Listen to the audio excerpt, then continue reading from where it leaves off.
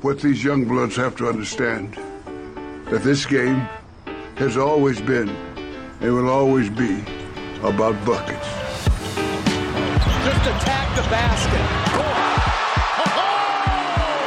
Bring it home, baby. Stop it. Did not do it like that. Oh, my goodness. Will you stop yelling at me? No.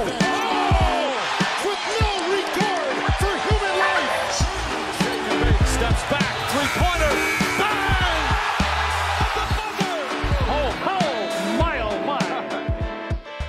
Welcome to Buckets, brought to you by BetMGM, the king of sportsbooks. My name is Matt Moore. I'm the senior NBA writer for the Action Network, joined by Sean Little. He's on Twitter and in the Action Network app at Chicago Flow. This is your Best Bets episode for Friday, February 2nd. In the association, we'll give you best bets for the games. Got some good ones lined up for you. We'll also talk about Joel Embiid's injury, what that means for the MVP race, as well as Sixers futures, how to bet that. And we'll get into a little bit of trade talk before we get you set for the weekend. My man Chicago Flow is at the studio on location right here.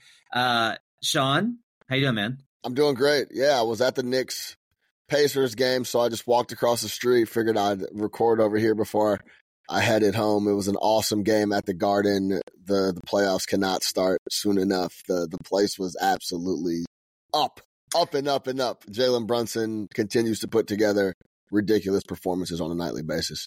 The Garden's always great. The Garden, when the Knicks are actually really good, is it's different. It's another level. So I'm excited to see that in 14-3 against the spread the last 17. They have been just unbelievable. Killing it. So, unbelievable. Yeah. All right. So we'll do best bets. We're also going to get to that other talk. We want to let you know, download the Action Network app. I say it every episode because it's that important. You're going to get a lot of our pro signals. You're going to get great content. I've got a column in there breaking down all the stuff we'll talk about with Embiid. I'm going to have a trade intel column that's going to get you the latest on what's going on with what I've heard around the association, some juicy stuff I got today. Will be up on the trade column on tomorrow on Friday. So download that Action Network app will be today. When you're listening to this, so download that. Also check out youtube.com/the Action Network. We're making plans for live shows. We're going to have a chance for you guys to join the show. It's going to be great. It's going to be a good time. So make sure to subscribe to the Action Network on YouTube. All right, let's do it, Sean. What are your two best bets for Friday? Give me the Orlando Magic +7 versus the Timberwolves, and I'm going to lay it with the Clippers -11.5 in Detroit. Okay, laying the wood. I like it. I've got the Pelicans -6.5 versus the San Antonio Spurs, and I've got Raptors Rockets over 228.5. Let's talk about the Timberwolves game because, man, this one's tough. This one's really tough. I've got strong trends on both sides. My number projects a little bit on the Magic because my numbers still really like Orlando. I think this is going to be a really low-scoring game, which I think leads very much into your favor. But give me your cap for why you like the Magic +7. Yeah, that's a part of the cap. Magic +7 against the Timberwolves here. The game total is 212.5. And I believe that's maybe even a touch high in this spot. That's so I'm always going to take almost 3 possession number when the spread is as low as 212.5. Also, since Franz Wagner has been back, they've settled in as of late. The first couple games when he came back were rocky, but they've now covered in 3 straight. These two teams played a few weeks ago, and the Timberwolves rolled. But no Franz Wagner, no Wendell Carter Jr. in that game. The Magic on the road have been undervalued all year long, 16-10 against the spread on the road.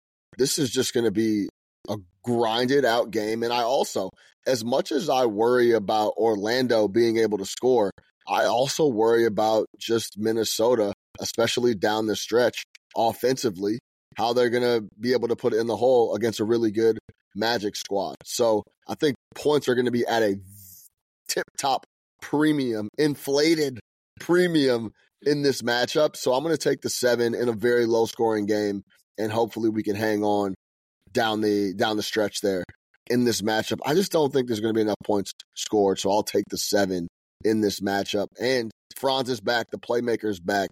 That's a massive get for Orlando as they start to close this first half going into the break. So I looked at this number just now, and I want to see, okay, look, I've gotten so used to using net rating, which is, pace adjusted in all of my analysis, that I honestly forget that like points per game is like a thing, right?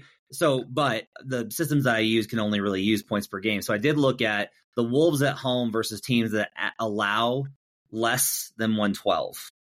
So basically, if it's great defensive team versus great defensive team, that's lean towards Minnesota. They are 6-0 straight up, 5-1 ATS versus teams that allow fewer than 112 points. The Magic allow 110.9.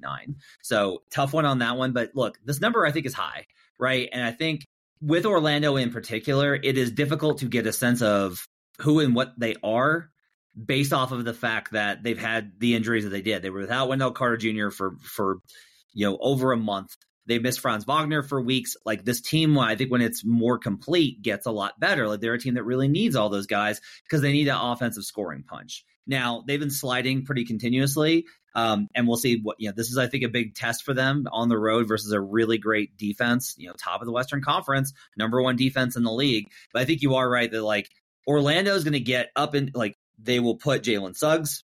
Probably he'll spend at least a little bit of time on Ant, even though Ant's got a size advantage there.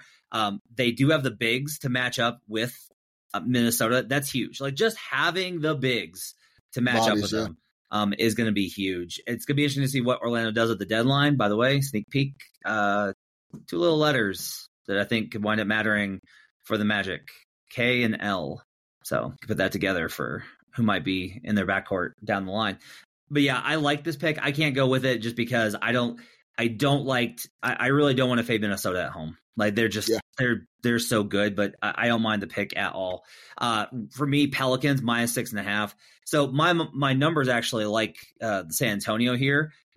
My numbers have also gotten fucking wrecked when San Antonio is at home this season. They're one of the worst teams for my model to actually try and get a handle on the projection. Meanwhile, I looked at San Antonio when they face a team that is over 500, it is an absolute disaster at home.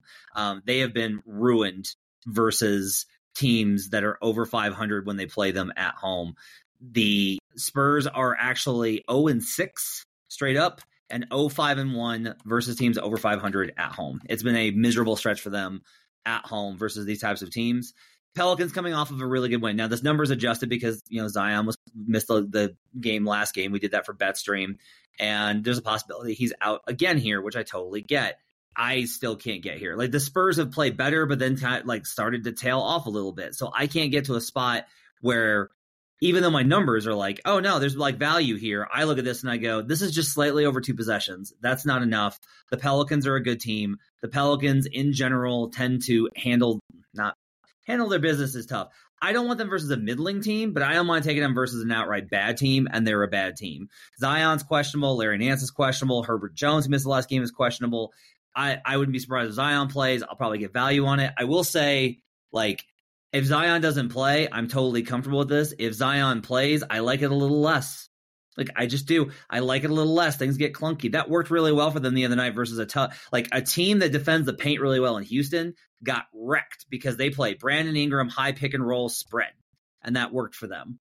Zion plays, gets a little muddier inside, and that's maybe somewhere where Victor Wembanyama might be able to get some blocks and control the paint. But I'll go ahead and lay the 6.5 based off of the fact that, like, my model likes it, but my model sucks at predicting Spurs games, and that trend with San Antonio is really poor versus teams over 500.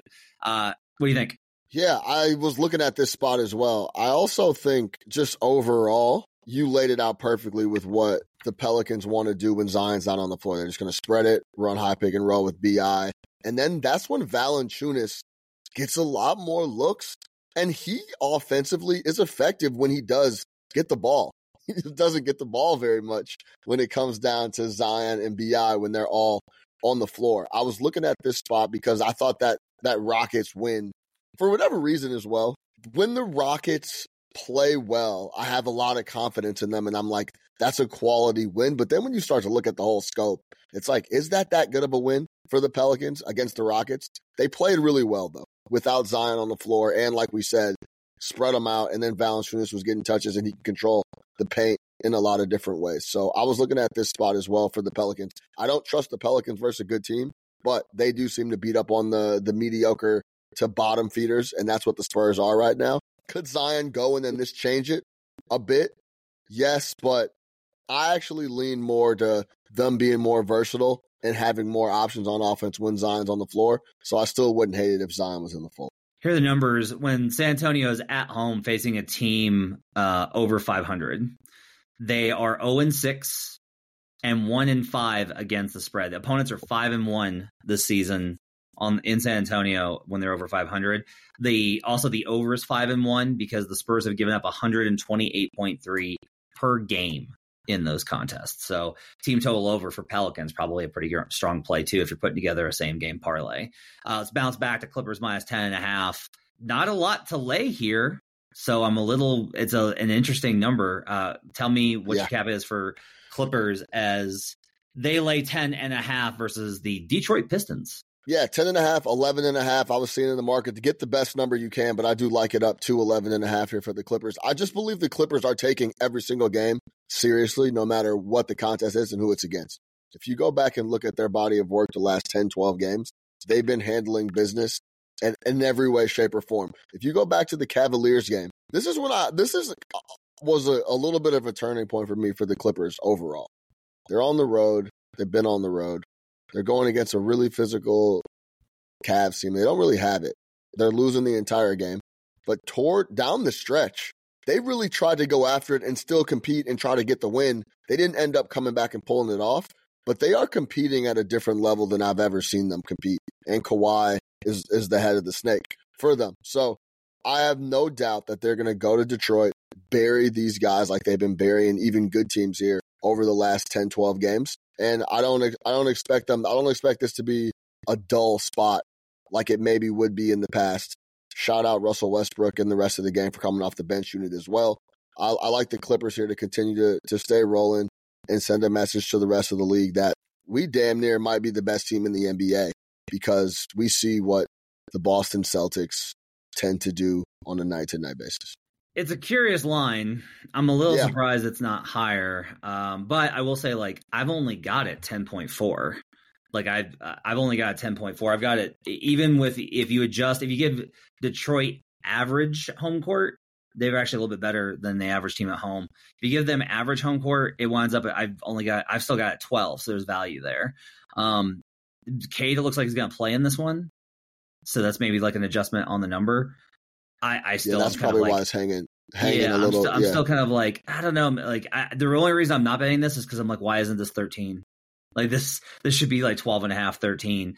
But maybe it's just I will say Detroit's been hard to kind of cap lately, and they've been better at ATS because they're playing they weren't going to play garbage the whole time, and so they're starting to get a little bit better. So I understand why that is. By the way, I do want to mention this. So this is away game for the Clippers, number 1, 2, 3, 4, 5, and they are still on the road for Miami, Atlanta this weekend. Okay, it's the Hawks, literally the worst team in ATS history, and I get it. I will be on Atlanta on Monday. I looked at that last game before you go home when it's another conference and it's a road trip of more than 6 games, that last one, that's this one you circle, and it's a back-to-back spot. So we won't get a good line there, but I will tell you, Atlanta is going to win that game, and also I'll be on them on Monday for that game. Just a little bit of a heads up. Clippers 8-4 against the spread over their last 12, but that's a great spot look ahead for that Matt just laid out. Sometimes you do have to look 4, 5, 3, 4 games in advance and try to say, hey, what would I bet this at what number, depending on obviously a ton of injuries or however else it's going to go. Also, think about this. You want the spot of all spots. Friday night in Detroit. Play this game, win, fly to Miami, get in at 1, go to South Beach, spend that night, spend all day Saturday in Miami. Yeah. Now they live in LA, so it's not like they're hurting. But they're on a road trip. Then they've got a early tip, 6:00 Eastern on Saturday versus the Heat. Play that game. Fly to Atlanta, the other spot in the NBA. So that Atlanta game, I'm betting the Hawks, and I'm going down with the ship on Monday. That's my best bet. I'll just go ahead and tell you that's my best bet for Monday. Yeah, and I've seen it with my own two eyes too. At the Garden, I just saw the Nuggets come to town on the last game of a road trip. They got destroyed. Just was like ready to go home. Then the exact same thing happened with Utah the other night. They came to the Garden. It was the sixth game of their road trip, and they got destroyed. They were just tired and ready to go home. So, yeah, keep an eye on the last game of road trips as they close out. The different conference thing is interesting as well because seeding's not as locked in, not as familiar. So I agree with that spot. Look ahead for Atlanta and the Clippers here. Finally, Raptors, Rockets over 228.5. I've got this projected solidly up near 238. I think this is a way too low of a number. Plus, the Raptors on the road this season, 15-9 to the over at 63%, including 6 of their last 8 games have gone over on the road. Houston coming off of a miserable offensive performance versus the Pelicans. They could not hit water if they fell out of a boat, and they got rebounded into oblivion. Jalen Green is playing really good basketball right now, getting himself out of trade discussions. He's played so well, and I expect that to continue here versus a Raptors team that without OG Anunoby and Pascal Siakam, guess what? Like, this is no longer like that rough and tumble, gritty, grinded out, play super physical Raptors team. It's a new coach, and now it's a new system, and now it's new players, and it's Quickly, and it's Barrett, and it's Scotty, and they're running up and down, and they look a lot different now. So I'll take the over 228.5. Any reason you didn't just look at the Raptors team total there? So I think for me, I think there is the Rockets at home are a good defensive team.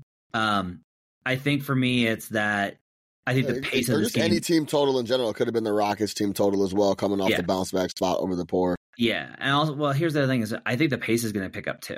Like, I think it's like I want the combined total because it might just wind up being like who hits more transition threes. Rockets kind of got away from process the other night, and they're heading in that direction in general. I'll be interested to see what they're doing. They did make a trade, by the way, which was a minor one. They traded Victor Oladipo and some seconds for Steven Adams, who neither of those guys will play this year. It was kind of interesting from the perspective of it looks a lot like Memphis did this to get under the apron and save some cash. It opens up a few more opportunities. I've been surprised. I figured that Memphis would just be like chilling, but they've actually been looking around the trade market pretty actively, even with Ja out. They still are kind of like poking around to see if they can get something long term. Rockets, Tim McMahon reported, are just really big on Steven Adams. It makes a lot of sense. Put him behind Şengün. He'll play great there. Should be a good fit. I do want to go over our best bets real quick. So Sean's got Magic +7 versus the Wolves, Clippers -10.5 versus the Pistons. I'm on Pelicans -6.5 versus the Spurs, and Raptors Rockets over 228.5. All right. So Joel Embiid. After look, I'm going to cop here. I gave him eternal shit for what happened on Saturday with the Nuggets because he was not on the injury report and he said he was going to play. And all of a sudden he's not. He doesn't play, right? And it's like, oh, he's got knee soreness. Okay. So, and it was like, oh, he's got knee soreness. But the knee soreness was in the opposite one of the one that he banged knees in Indiana. That's meaningful because the one that he banged knees on in Indiana is the one that ultimately he wound up, Jonathan Kuminga fell on. The left knee is what happened. Jonathan Kuminga fell on the left knee. Now, Embiid looked like garbage in that game versus the Warriors. So I want to be very clear. Like, Embiid was hurt, shouldn't have played in the Nuggets game, shouldn't have played in the Blazers game, didn't play in either of those, shouldn't have played in the Warriors game. The Athletic reported that he felt like a lot of pressure to do it. I'll just say this, like, if you're in that kind of shape, like, I want to be clear on this.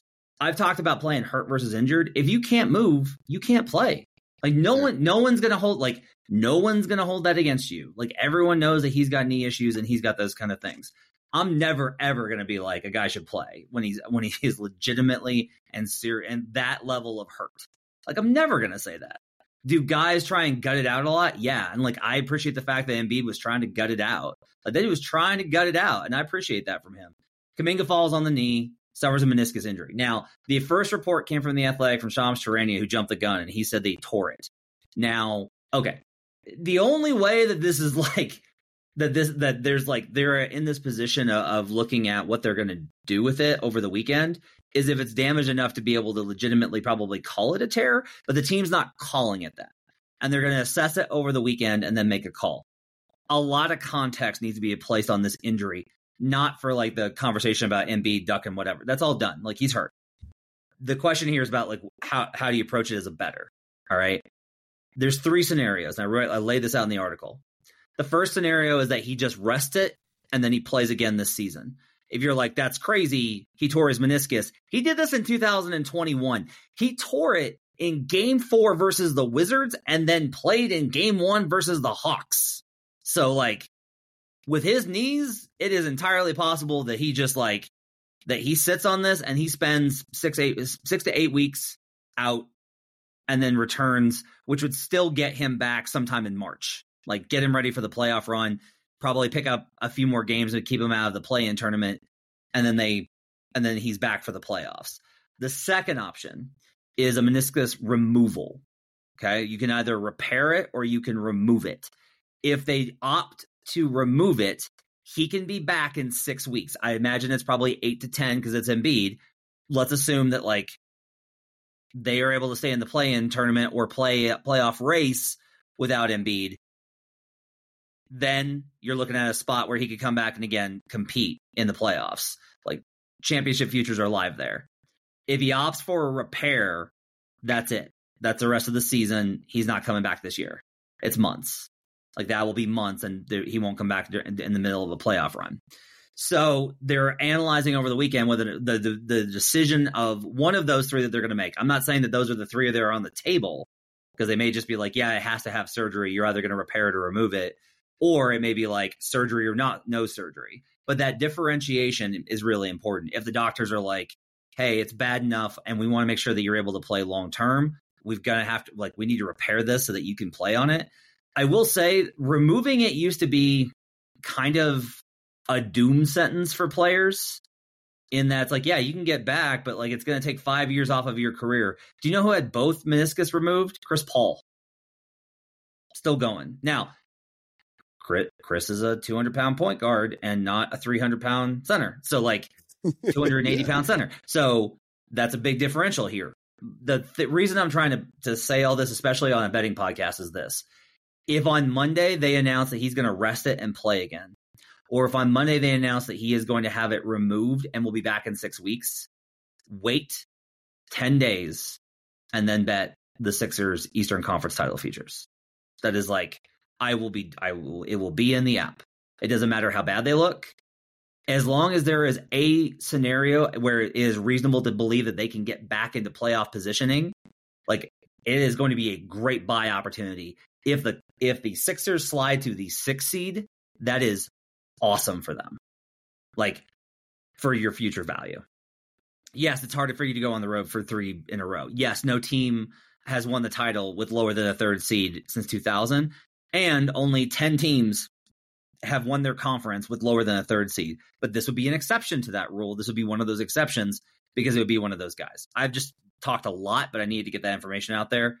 What's your read on the scenarios I've kind of laid out and how you're going to approach things with the Sixers from a future standpoint, Sean? Yeah, let's go all the way back to the beginning about the story of ducking and was he hurt, was he not hurt? Now look. A lot of this falls on the Sixers for me. The reason this stuff is even a question is because we don't have any transparency until 45 minutes before the game starts. If we would have come out and talked about, hey, Embiid is injured, he's working through some things 6-7 hours before tip, a lot of stuff wouldn't be up for interpretation. Once you start taking guys from not on the list to completely scratched, that's when people start running all over the internet with theories and thoughts and dodging and this and that. So I want to start there with all we're looking for as bettors is transparency on what's going on. If the guy is hurt, then he's hurt. Fine. Let's continue to move.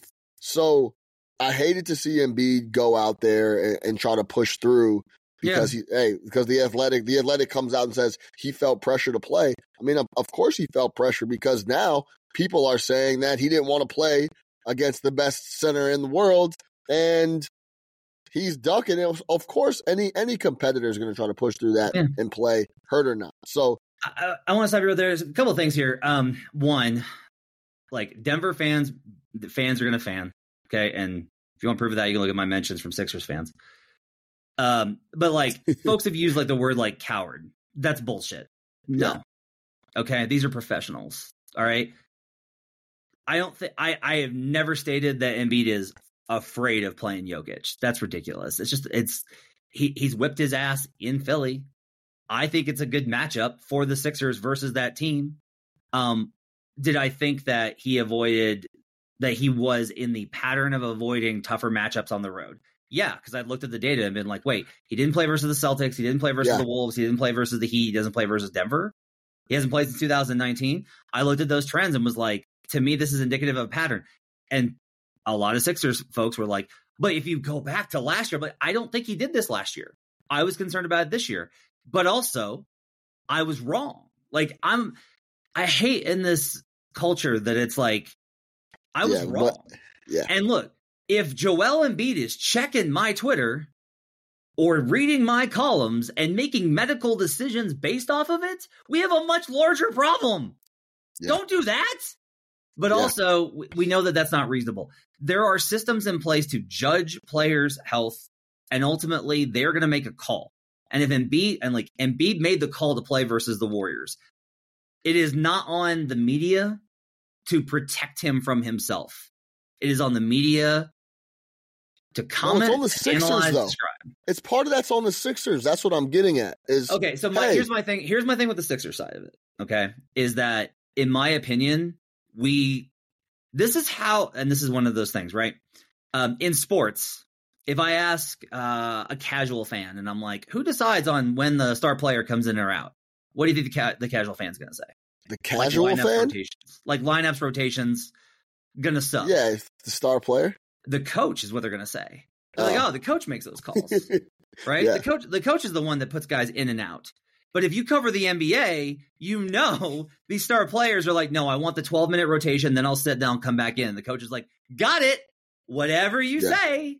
And it's the same thing with the injury stuff where it's like, most of these guys have their own doctors. I'm not denying that like this was a massive fuck up. I don't know who. I don't know if this was like, because I honestly think that what I probably got wrong the most was that Embiid was adamant about playing, that he had said he was going to play to Ramona Shelburne. He had told everyone he was going to play. He fully intended to play when he left Indiana, and then the knee swelled up.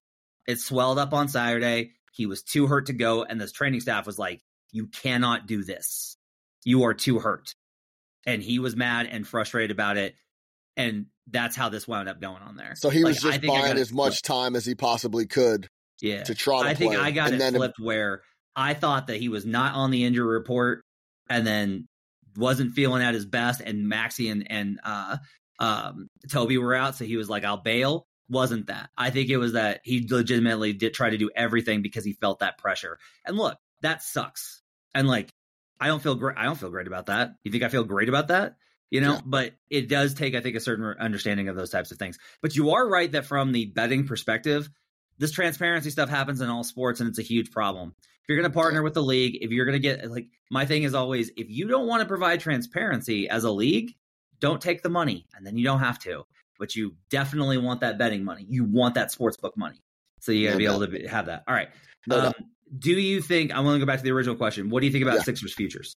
Yeah, Sixers futures are now really interesting because, we're going to see a lot of value once they look horrendous. And once we get a real timetable on Embiid. On the injury overall, Embiid should do whatever is best for Embiid and Embiid only.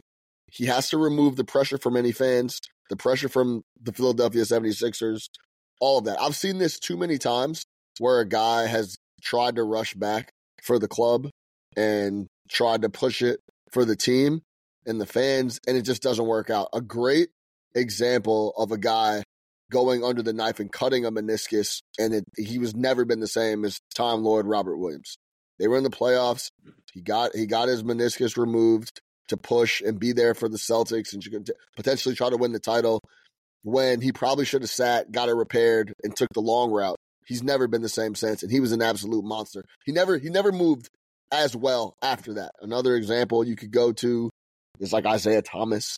there's a lot of different guys. The only guy I've seen recently that I can think off the top of my head, I believe KD's another one, but Russell Westbrook got his meniscus removed and came right back in 6 weeks and looked like nothing happened. Yeah. It just doesn't happen, especially for bigger guys. So I think part of this too is that if you don't think that there are conversations about how long a player is going to play, you're wrong. Like, this is part of it, is like some guys are going to have shorter time spans than others based off of their injury histories. And Embiid's injury history is long. And so like, if he decides that it's like, I want to maximize right now, we have the team, I respect that. Like, whatever he decides, it's his decision, right? On anything Embiid does from an injury perspective. Yeah, it's his decision across the board. But you also laid out the option when he did injure the meniscus and he rested and came back. What happened in that Atlanta series? Yeah. They lost. He didn't play very well. He kind of got killed, right? So that's the other option. I think you just got to look out for yourself and try to get back instead of rushing and start thinking big picture. Of course, I'm not going to be upset if Embiid's like, I want to get it cut. I think we have a real shot to win the East here and potentially win the title. Do what you got to do. But just whatever is the best thing for Embiid with no outside noise is the route he should go for his health and his long-term future and his career. Final point on the actual market. I do agree with you, Matt. They are potentially going to fall off a cliff here. They need the big fella down there, and you may be able to get a really good price depending on what happens with Embiid and which route he goes. And take a grain of salt with whatever timetable is reported as well, potentially to see. Is this, I will say this, Matt, is this one of those spots where we're nibbling on a CLV sandwich? If he comes back with 2 weeks left in the regular season and they're going to be a 5? No, I don't think so. I don't think it's because I think they are legitimate. Like, I legitimately would want them at the price that they would be at if it's 1 Boston, 4 Cleveland. Love that. Let's go. Let's go. Like, I get Nick Nurse versus JB Bickerstaff and Joe Mazzulla. Boston's good. They're going to have to go through them at some point. I always say you should try and do it earlier. So, and if you're asking this, if you're like, well, wait, if he's going to be back, why would the price get better? We saw this. If you're a long-time listener, we saw this in 2022. Steph had an ankle injury, and they were like, the word out of Golden State was like, yeah, he's going to miss most of the rest of the regular season, but he'll be back for the playoffs. And the market was basically like, well, they keep losing, and Steph's still out, so we got to drag him down. And like Raheem and I were like, okay, I'm taking the Warriors at 10. I'm taking the Warriors at 12. Like, if you're going to keep mispricing them, because I was like, Steph's going to be back. Now, it's a fair argument of they might miss the playoffs entirely because they might just fall out. If they can't get Embiid back before like the last 2 weeks of the season, is there a point in it? Can he ramp up to playoff speed in 2 weeks? Probably not. Right? There's all these types of questions that go along with it.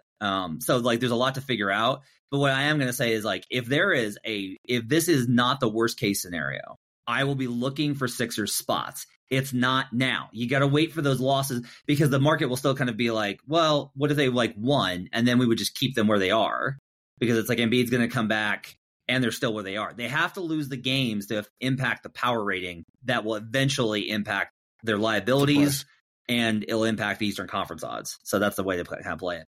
This podcast is proudly presented by BetMGM. Use bonus code ACTION when signing up to get $158 in bonus bets when you bet $5. For new users in Arizona, Colorado, Illinois, Indiana, Iowa, Kentucky, Louisiana, Maryland, Massachusetts, Michigan, New Jersey, Ohio, Pennsylvania, Tennessee, Virginia, West Virginia, and Wyoming. Terms and conditions apply. Must be 21 or older. Gambling problem? Call 1-800-GAMBLER. Gotta talk MVP. He was the front runner. He was the leader in that clubhouse. Jokic is now a minus number at some books. Yeah, I've seen 145 at BetMGM before the Knicks game started. Look, I've done a bunch of parlays with Jokic early in the season. I feel okay about my position on him. I'm not adding more Shai Gilgeous-Alexander. I think I'm maxed on what I'm going to bet on Shai. But if you're like, I'm going to bet one guy, not only is it Shai, like, let me just go through like the 3 big reasons why.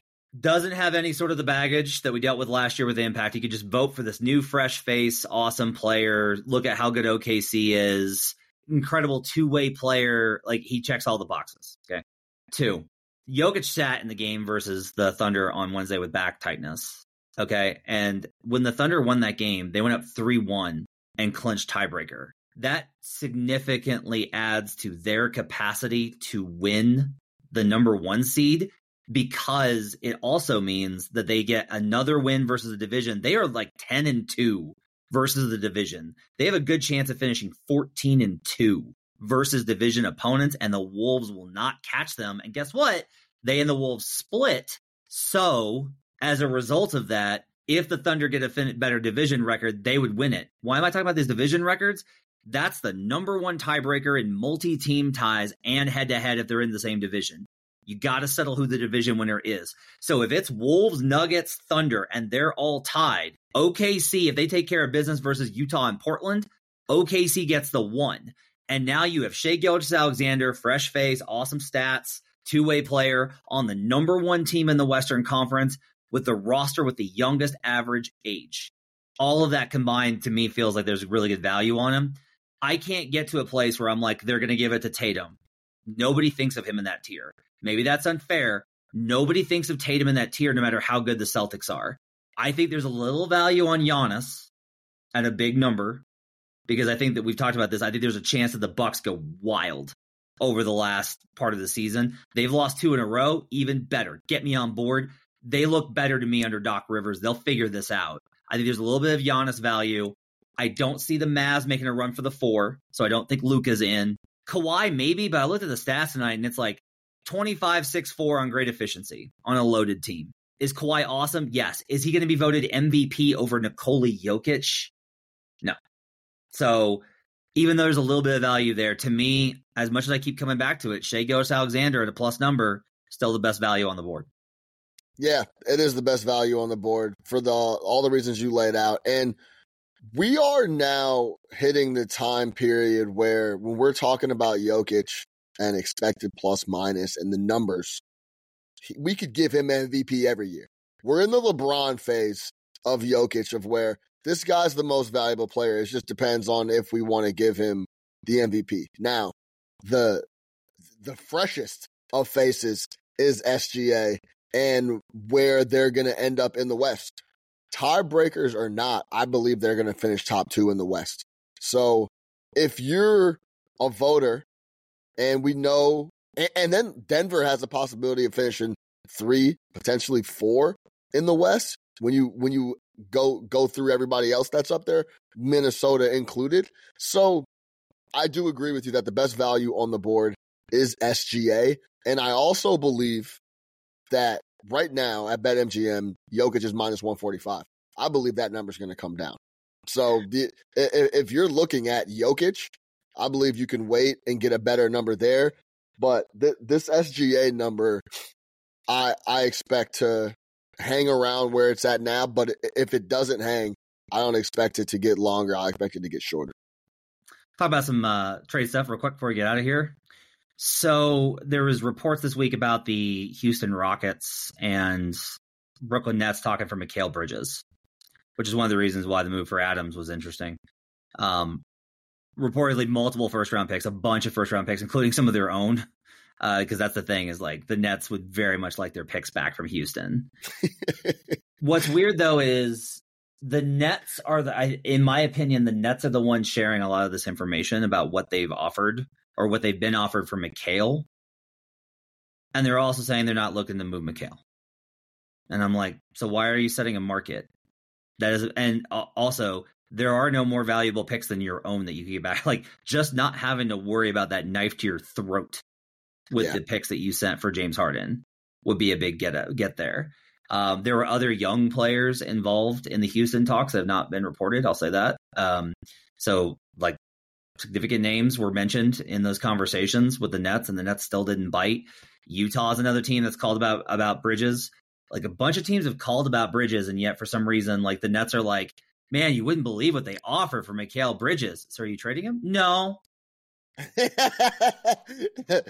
Yeah. Okay. So that's a weird one.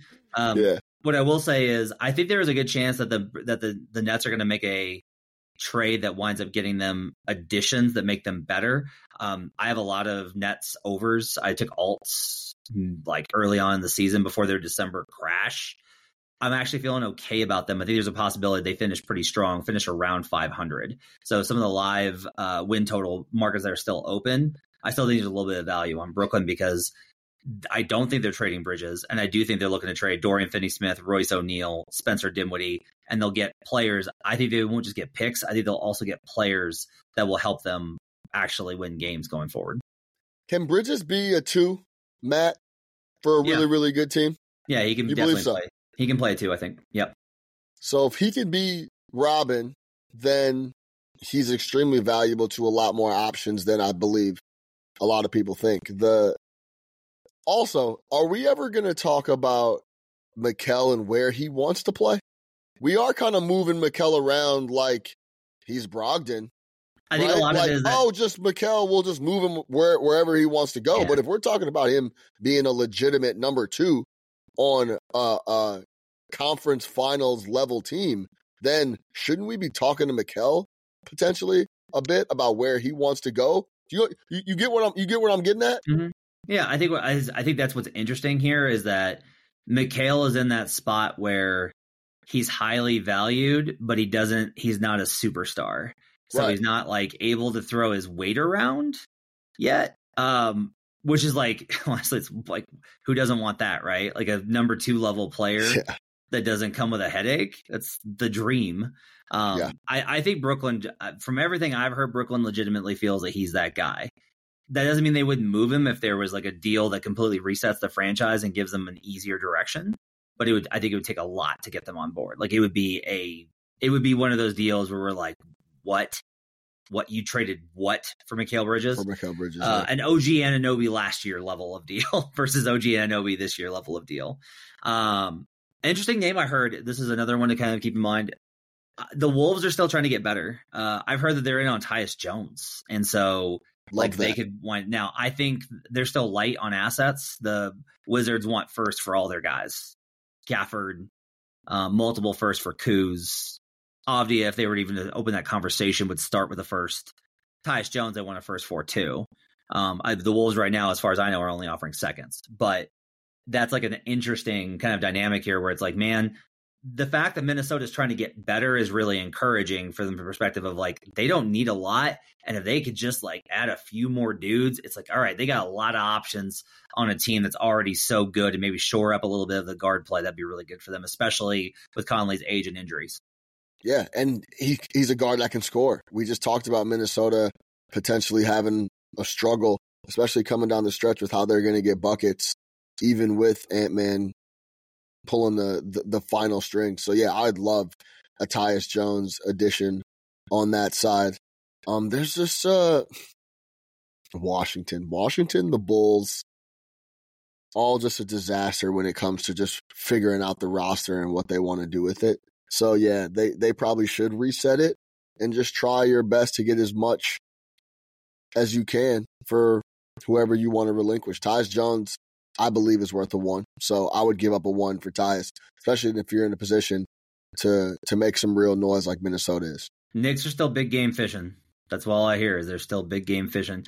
I do hear that they're probably the leader in the clubhouse for Bruce Brown. I've heard that the Lakers are no longer considered to be a likely landing spot, and it's kind of like New York is pretty firmly in the driver's seat if he gets moved, which I think would be a great pickup for them. It's just like another tough dude to add to a roster of tough dudes. So that one's interesting. But like, for what? Just to give up, just like for a little Fournier dump, a little Fournier swap. Yeah, if that's the case, that is such a massive get for the Knicks, because that then leaves you, whenever you decide to make it, whether it be this year or the summer or next year at the deadline, still a full chamber to go after potentially. We won't name any names, but potentially that final piece, right? Yeah. If you could swap out Fournier, who's sitting on the bench making 19.5, and swap him for a potentially right around the same number guy in Bruce Brown, that would fit on the Knicks very well coming off the bench and contribute. That would be a home run for the Knicks to continue to add folks. So a big fish for the Knicks right now with the situation they're in would be Bruce Brown. That'd be a big get. That's going to do it for Buckets. Thanks for joining us. We're back on Monday with the future Jays, Joe and Jim. We'll do that, break down all that, and then we'll get you set for the week. Next week, as we head into the final week before the trade deadline, it's already here. We're recording this on Thursday, so we're within a week of the trade deadline. We'll keep you updated on all those things and in the Action Network app. Thanks for joining us. My thanks to Sean Little at Chicago Flow. My thanks to David Payne, our producer, as well as Hutton Jackson, the crew over on the video side, getting this up on youtube.com/the Action Network. Appreciate you guys being with us. We'll see you guys again next time. Till then, let's get buckets.